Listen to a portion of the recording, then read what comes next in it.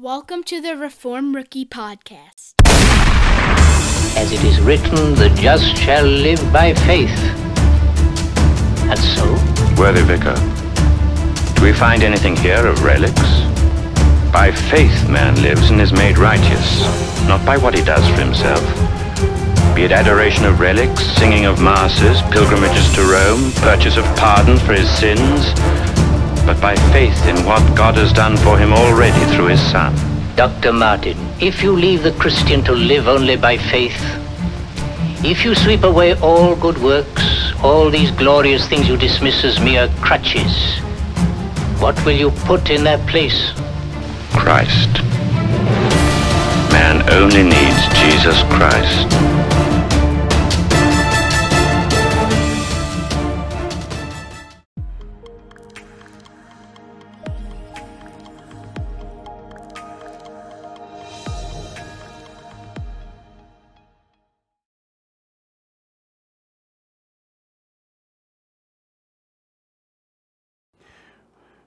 We're on chapter 3. We're going to read verses 1 through 10. Again, tough words, but these are the scriptures.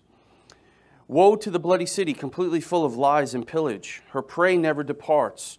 The noise of the whip, the noise of the rattling of the wheel, galloping horses and bounding chariots, horsemen charging, swords flashing, spears gleaming, many slain, a mass of corpses and countless dead bodies. They stumble over the dead bodies.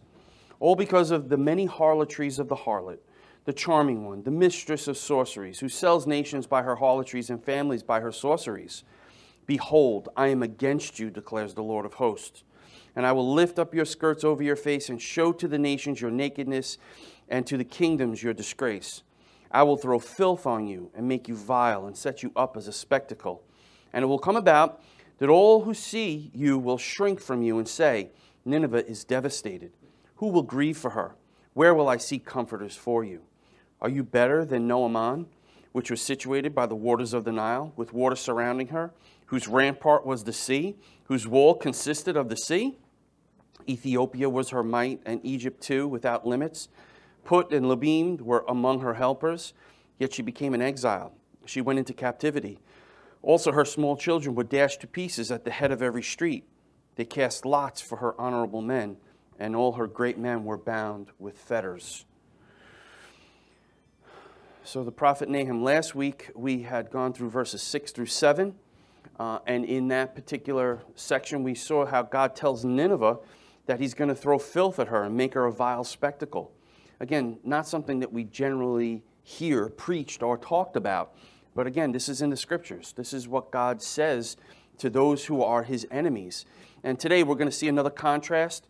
We're always seeing the contrast between the elect and the reprobate, God's people and God's enemies, the seed of the woman and the seed of the serpent. And these two people groups are always at one another. But the enemies of God's people are the enemies of God. So he can rightly say, behold, I am against you. And again, if God is against you, what possibly could be for you? You need a Savior. You need an advocate. God says, I will, 3 times. And we know that God does what he says. God doesn't say, I will, and then not follow through. You know, like I'm a parent. I a lot of times say, I will punish you, and then I don't. Right? I'm not a man of my word as God is. God always does what he says he will. In contrast, God sprinkles water on his people to cleanse them, shows them mercy, and becomes their God. So while his enemies are going to be thrown filth at and made vile and made a spectacle, God's people, his water, his spirit will cleanse them. He's going to show them mercy, and he will become their God. In throwing filth at Assyria, God is addressing the inner filth of their hearts. Remember, we talked about the Pharisees who outwardly were like whitewashed tombs. Inwardly, they were rotting away. Again, that's the condition of every sinner. We hold to total depravity. We know that the heart is deceitful above all things. Who could know it? We're born into this world in sin, lying from our mother's wombs. Our heart needs to be changed. That's the essence of the gospel. I will pull out the heart of stone, says God, and put in a heart of flesh with my laws written upon them. We need new hearts. God is throwing their idols back at them. Why? Because they've become like them. We read in Isaiah, they will become like what they worship. And that's true of us as well. When we fix our eyes upon Jesus and we worship him, we will become like him. We will begin to imitate Jesus to the world around us, which we need to do. There is no hope for Assyria and no one to comfort or grieve for them. Nahum means comfort. Believers should speak the truth to unbelievers in hopes that God will move and save sinners. Right? We recognize that we don't deserve the salvation that we have. How could we possibly withhold it from other people? We're not better than other people. We're not smarter than other people. We're not more sensitive than other people. Okay? This is a complete act of mercy on God's part. The gospel is, to one, a fragrance from death to death, to other, a fragrance from life to life. 2 Corinthians 2:16 says it comforts the believer and terrifies the unbeliever. I had a conversation with someone after last week's message, and they thought that I gave the impression that this message was a message of comfort to both believers and unbelievers. Obviously, to unbelievers who are at enmity with God, enemies of God, this is a message they will reject. But to the people of God, whose spirit moves on their hearts and opens their eyes and ears, this is going to be a message of comfort. So the message will either do one of two things. It will soften the heart of the person or harden the heart of the person. So if I gave anybody the impression that this message of comfort is going to be received by unbelievers as a comforting message, that's not the case. They're going to rail against it. We are not to gloat, boast, be arrogant, or prideful in our salvation, as it was the mercy of God alone that saved us. Like Nahum the prophet, we are to comfort those with the comfort that we ourselves received from God. Right? So as we've been comforted in our sin and we have peace with God, we are to bring that peace. Blessed are the peacemakers. We are to bring that peace to the people around us. Okay, so let's now get into the actual verse. Are you better than Nahum, which was situated on the waters of the Nile, with water surrounding her, whose rampart was the sea, whose wall consisted of the sea?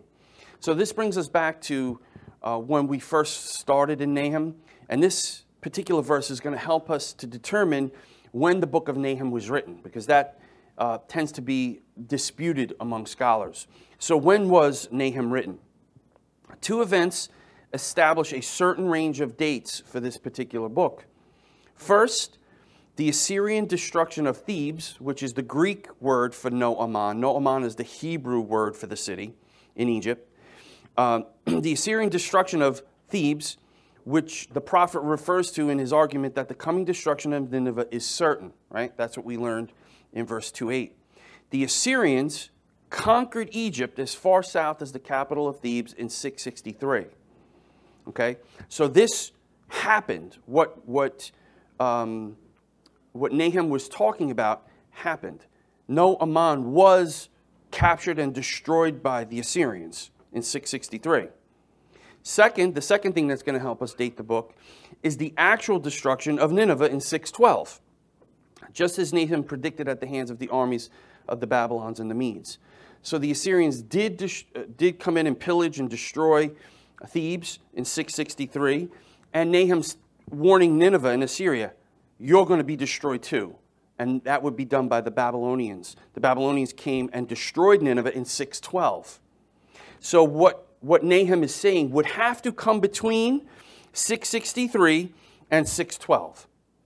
So the date is definitively after 663, during the period of Judah's being a vassal to Assyria, and before the fall of Nineveh in 612.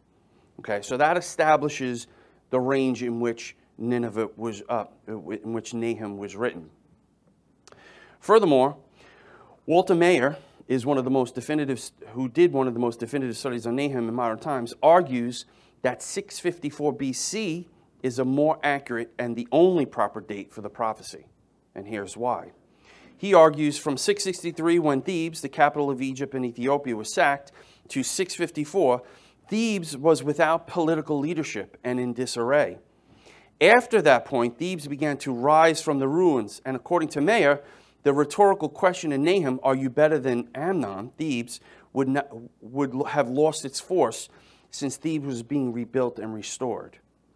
So when Nahum says, are you better than Nahum, it would be at a period in time when they were destroyed, not when they were building back. Because if they were building back, build back better, right? As they were building back, he said, if he was to say, are you better than Thebes? Well, yeah, I hope so. Thebes is building itself up. When he made that reference, Thebes was desolate. It was at its lowest point. So he's comparing Nineveh. What's going to happen to Nineveh is no different than what happened to Thebes and Lo-Amon. Okay? And we're going to get into why that's significant. So we're going to do a comparison with the conquest of Lo-Amon, Thebes, at the other city. All right, the prophet now recalls an event that was well known in the Near East, especially to the Assyrians at the time of his writing. The capture and destruction of the Egyptian city of Thebes by the Assyrians in 664, 663 BC. To all who think it is impossible that Nineveh would fall, Nahum says, look at what happened to Thebes. Right, so Nineveh is full of itself, prideful. No one can destroy Nineveh. Nahum points to Thebes and says, yeah, look at Thebes. You're no better than them. What happened to them is going to happen to you, whether you believe it or not. Yahweh's condemnation of Assyria continues with a comparison to other nations. Assyria thinks that they're secure, but they are no different than Thebes. Thebes thought they were safe since they were surrounded by water defenses and allies, yet they fell. And isn't this the case with most unbelievers? You ask them, why am I going to heaven? Oh, I'm a good person. They're secure, right? But the scripture says there is a way that seems right to a man, but in the end, it'll end in destruction, right? So they think they're secure, but they're not. And our job, when we bring the gospel, is to show them they're not as secure as they think, right? This is what God is telling the wicked nation of Assyria. They too were attacked and taken into exile, from the greatest to the least of them. Assyria also will lose their security and try to hide from their enemy. As Yahweh reminds them next, their security is fleeting. Where are you going to hide from God? Where can you go that God is not there? The question, are you better than Thebes, is another rhetorical question. And again, the implied answer is no.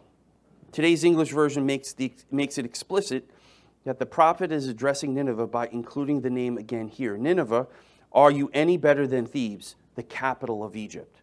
The capital of Egypt would be in parentheses. That's not actually in the scriptures, but the author is letting you know the capital is what he's talking about. Same thing with Nineveh. Nineveh is the capital of Assyria. And when God addresses Nineveh, it's the whole nation. When God addresses Assyria, it includes Nineveh. It's one and the same. Or the sentence may be rendered as a statement by saying, Nineveh, are you no better than Thebes, the capital of the capital city of Egypt? The words the capital of Egypt do not appear in the Hebrew text, but are included in today's English version to make explicit the location and importance of Thebes, which would otherwise be an unfamiliar name to most readers. In some languages, capital will be rendered as the most important city, or the city where the king lives, or the most important group of houses, or even the largest group of houses. So when he notes the capital, obviously that's the center of the particular region he's talking about. Thebes is, in fact, the Greek name for the city, which was situated on the River Nile, about 650 kilometers south of Cairo, the present city capital. In Hebrew, the name is No-Aman. This means the city under the care of the god Ammon. It was indeed a great city, perhaps the greatest of the ancient world. Its massive temple ruins can still be seen at places today called Karnak and Luxor. In fact, if you're familiar with anything in Las Vegas, they have a hotel called the Luxor, and it's in the shape of a pyramid. Right? The Egyptians were excellent architects. They built beautiful buildings, had beautiful artwork, in contrast to Nineveh, which we're going to see in a second. Ammon, the deity, an Egyptian deity who was recognized as the king of the gods. Who is our king of the gods? Who is the king of kings and the Lord of lords? You see how the enemy always tries to parallel what God has in place. He was connected with the city of Thebes, an association remembered by some of the later biblical writers. In Egyptian, his name means hidden or invisible one. It also means wind. Who's known as the wind in the New Testament? Even in the Old Testament? Ruach, right? The Holy Spirit. God blew ruach, breath, his breath into them. So again, you have an imposter God, king of gods, and wind. Again, an imposter to the real God, who is the King of Kings, Lord of Lords, and the breath, the Spirit of God. This God's name, Ammon, is found twice in the Old Testament, in Nahum 3:8, where the Egyptian city of Thebes is called No-Aman, and in Jeremiah 46:25, where Jeremiah declares that Yahweh will punish Ammon of Thebes through Nebuchadnezzar, king of Babylon. And that's exactly what happened. The Babylonians came in and destroyed Nineveh. Now the prophet offers a second ground for the certainty of Nineveh's coming judgment. Let the city consider what happened to their major rival, the metropolis of No-Aman. It's not so much that Nahum is attempting to convince the inhabitants of Assyria that God's judgment is coming on them so that they may turn in repentance. That happened when Jonah preached to them. Now they went back to their old ways. There's not a chance for repentance anymore. Instead, this mounting case against the sinful city is intended to spur the faith of true believers concerning the certainty of the coming judgment of God, which shall deliver them from years of oppression. Remember, Nahum means comforter. This is to comfort the Israelites, letting them know that the Assyrians will be judged. God will pour out his justice upon them, and they will get what they deserve. In this new section, the prophet first indicates that Thebes, No-Aman, has been devastated despite her many natural advantages. Okay, so even though Thebes, No-Aman, was a strong, fortified city with armies to defend it, they were taken out. And Nineveh is going to have no chance either. So he's letting the Israelites know. Remember No-Aman? Remember Thebes? And what happened to that city? You didn't think that city was able to be destroyed, yet it was. The same thing is going to happen to Assyria/Nineveh. Nahum's section on Thebes begins with a blunt question addressed to the Assyrian prostitute. Are you better than Thebes? This rhetorical question humbles the harlot by showing her to be inferior to a better woman in at least 6 ways. Here comes the comparison and contrast. Nineveh and Thebes can be compared on the basis of their deities, their beauty, their fortifications, their allies, their age, and their empires. So let's go through those. So the deities. Nahum refers to Thebes as No-Aman, meaning the city of Ammon, which we talked about. Some translations of the Bible, such as the NASB and New King James, retain the phrase No-Aman rather than using the more familiar name of Thebes. By labeling Thebes in this way, Nahum draws attention to its relationship with the Egyptian god Ammon. In this way, Nahum contrasts the city, Nineveh, dedicated to Mesopotamia's petulant gods of love and war, with the Egyptian city devoted to their creator god. If Egypt's most powerful god could not protect his capital city, Nineveh should have no expectation that Ishtar, or Ammon, would hold back the true God of the universe. In other words, Yahweh, who destroyed all the gods of Egypt, okay, and then the god of Thebes, No-Aman, he destroyed that city. What makes Nineveh think that all of a sudden their God is going to be able to come up against Yahweh and defend that city? So that's one thing, the deities. Next is beauty. Nahum also makes a direct attack on the beauty of Ishtar and Nineveh. English versions properly translate the first words of 3:8 as, are you better than Thebes? But the Hebrew includes the question, are you more beautiful than Thebes? So are you better can also be translated, are you more beautiful?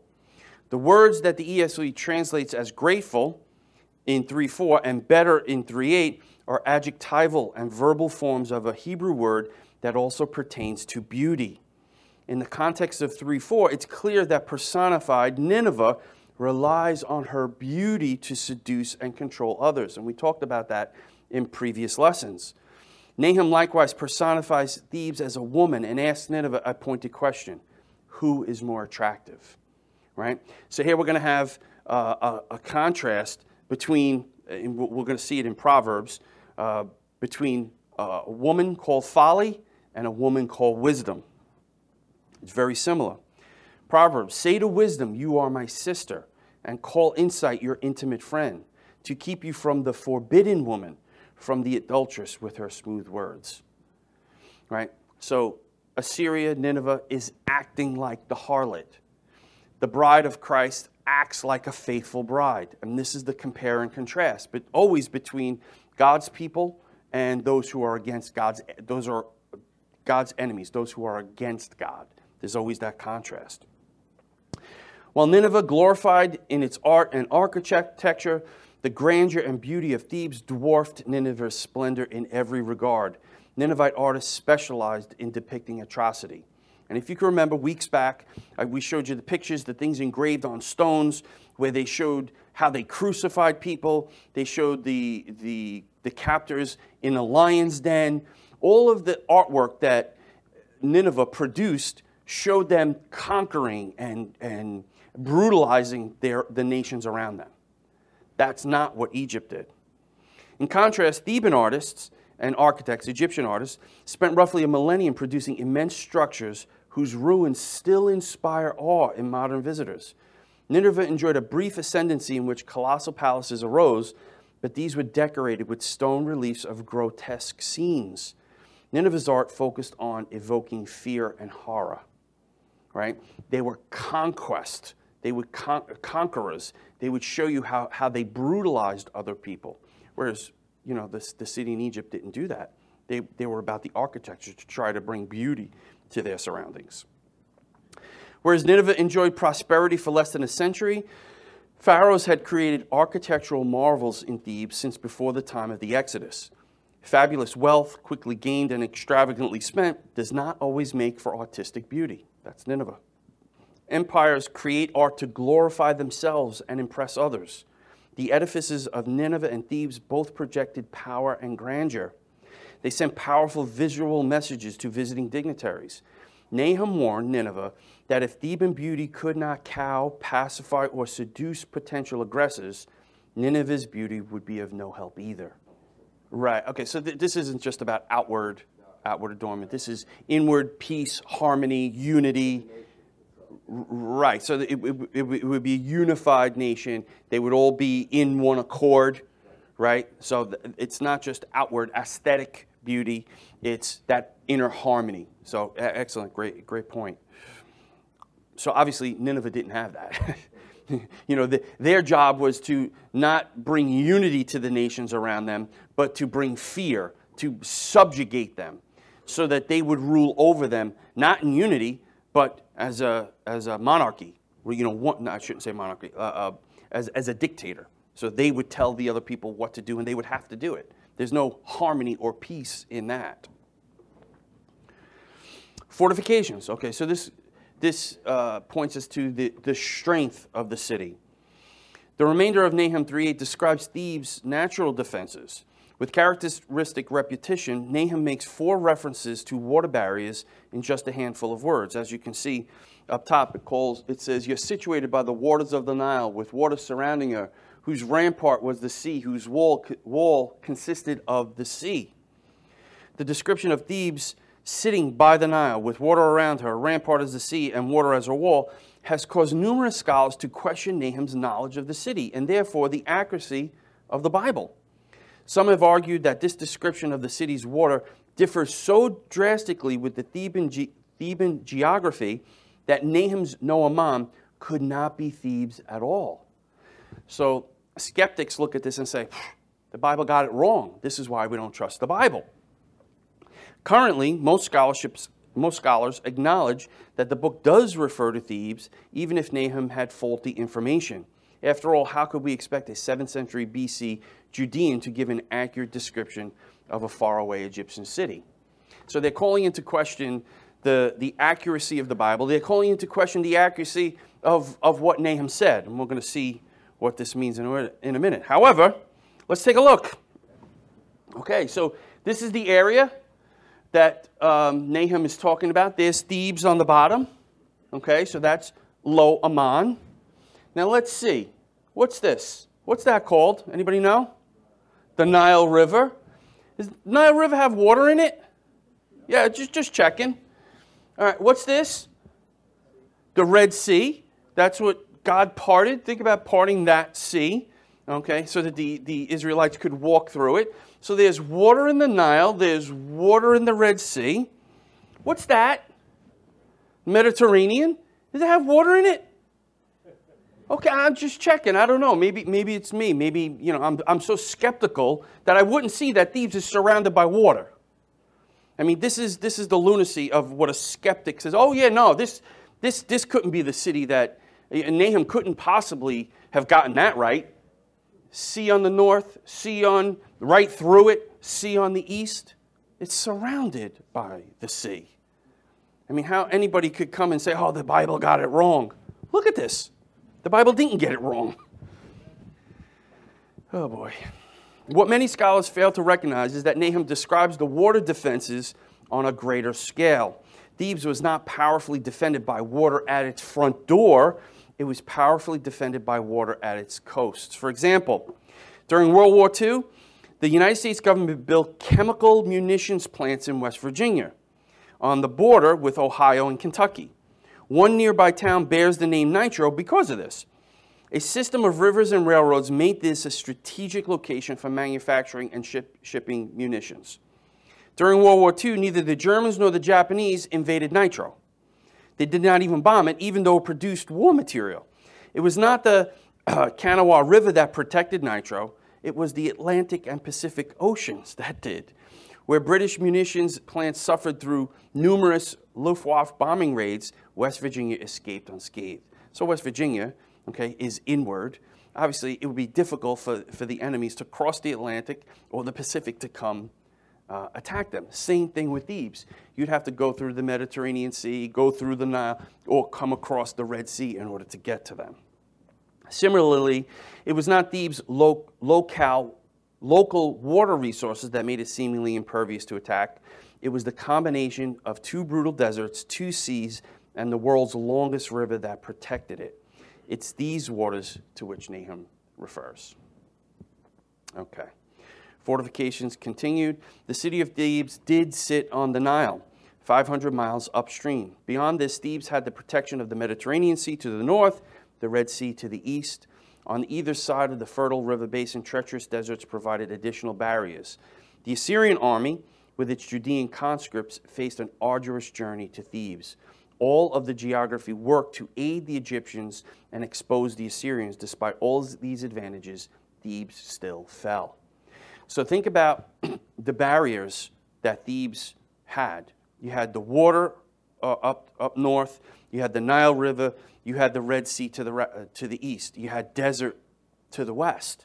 They had, you know, a good amount of surrounding natural barriers to being attacked. Yet they not only were attacked, they were destroyed. It's going to be easier for them to conquer Nineveh. By contrast, Nineveh had geographical weaknesses. The city lay in the Mesopotamian plain, easily accessible from many directions and surrounded by hostile nations. Nineveh did have some natural fortifications. It also boasted huge walls and an immense armory. But if a nation had found itself strong enough to march on Assyria, it would only have faced a fraction of the hazards that a trip to Thebes involved. Nineveh did not need to worry about this, though. Assyrian armies had subdued all the surrounding nations. No nation seemed capable of marching against the Assyrian homeland, let alone Nineveh. The day would come, however, when Assyria's armies would falter, again, as God said they would. When that day came, Nineveh would be much more vulnerable than Thebes had ever been. Okay, so now we're going to get to the part in the verse where it says, Ethiopia was her might, and Egypt too, without limits. Put and Lubim were among her helpers. So, again, this is a comparison between Thebes and Nineveh. Let's look at her allies and the empire. Nahum 3:9 lists 4 peoples that Thebes had counted as allies. The prodigious natural defenses of the city were supplemented by supporting nations. They had help. Yet again, Nineveh could not compare. Assyria had no friends. They deceived everybody that they went in covenant with.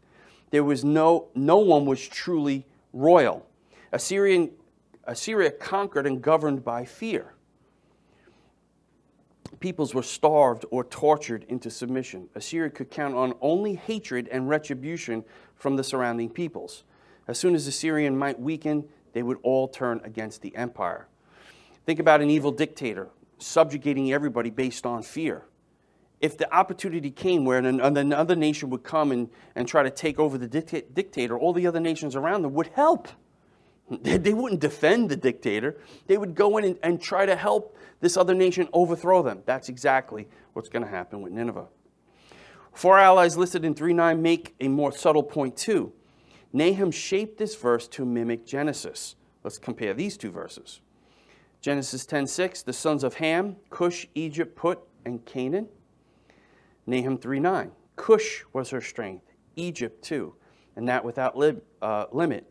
Put and the Libyans were her helpers. He's paralleling this with the descendants of Ham.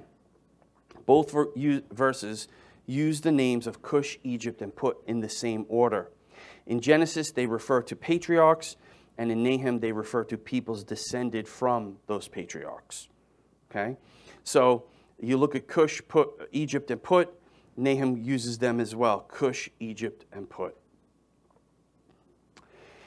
As we have seen before, Nahum understood the conflict between God and the Assyrian adversaries as an ancient one. Therefore, the question, are you better than Thebes, also contrasts the lineage of Thebes and Nineveh.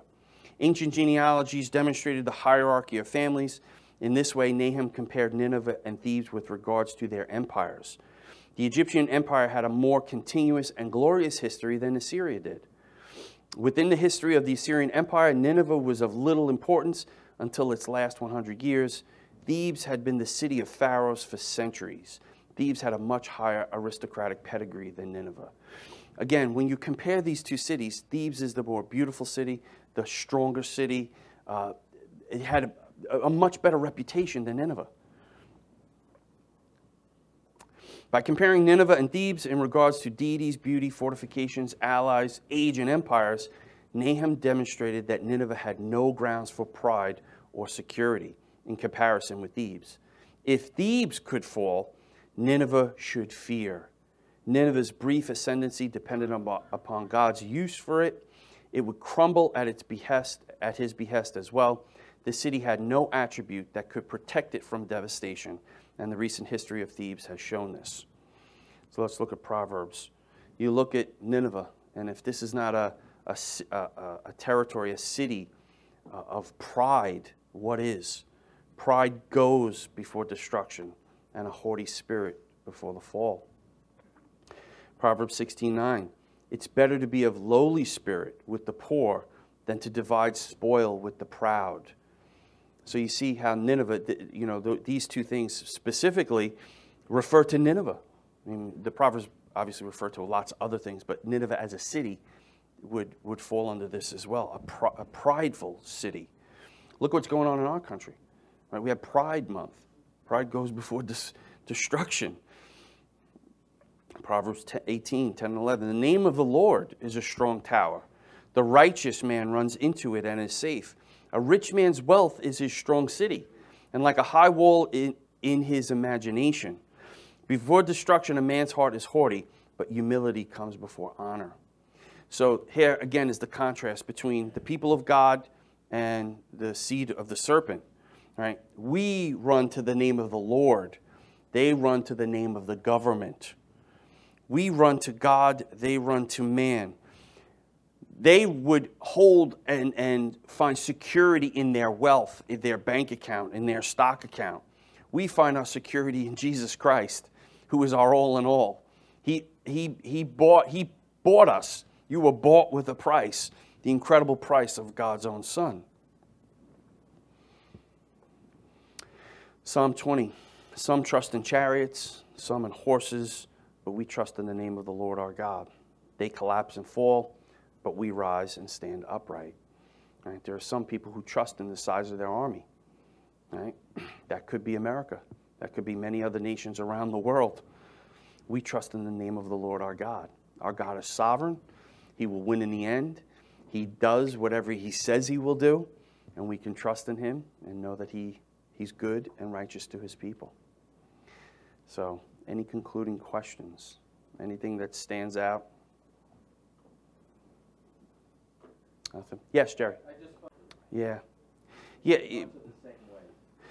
Unfortunately, the human heart, apart from the Spirit of God, is going to go the way of the world. And the way of the world is unified, and the way of God's people is unified. We are focused on righteousness. They're focused on comfort, pleasure, man-centeredness. So you're going to see a similarity in the people who fall away from God, like the Israelites, and fall into the same mold as the nation. That's why Paul tells us in Romans 12, be transformed by the renewing of your mind, that you may be able to discern God's good, pleasing will, his good and perfect will. Right? So we're conformed to his image. Yes, Mike? I think anybody who finds their security in their riches, their armies, or whatever, is not focused on God. And eventually, that's going to fail. The same way everybody in America today or around the world today who place their faith and trust in something other than God is eventually going to fail. Like the systems of the world today where God has given them over to a depraved mind, to the lust of their flesh. All those things are going to collapse because they can't succeed. They're not God's plan. Only God's plan will succeed long term. They might succeed short term, but long term they'll be devastated. Yes?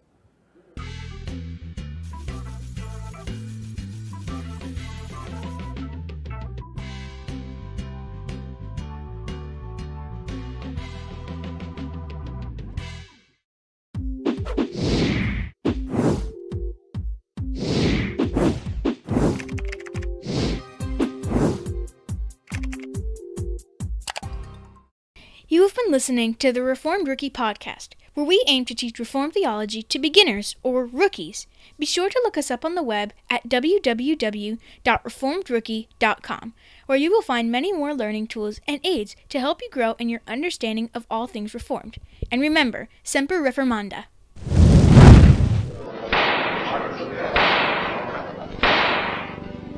Dr. Luther, are you prepared to retract these writings? In some I discuss faith and good works. If I were to retract these, I should be denying accepted Christian truths. Martin Luther, you have not yet answered the question. Will you recant, or will you not? Here it is. I am bound to my beliefs by the texts of the Bible. My conscience is captive to the Word of God. I cannot and I will not recant. Here I stand. I can do no other. God help me. Amen.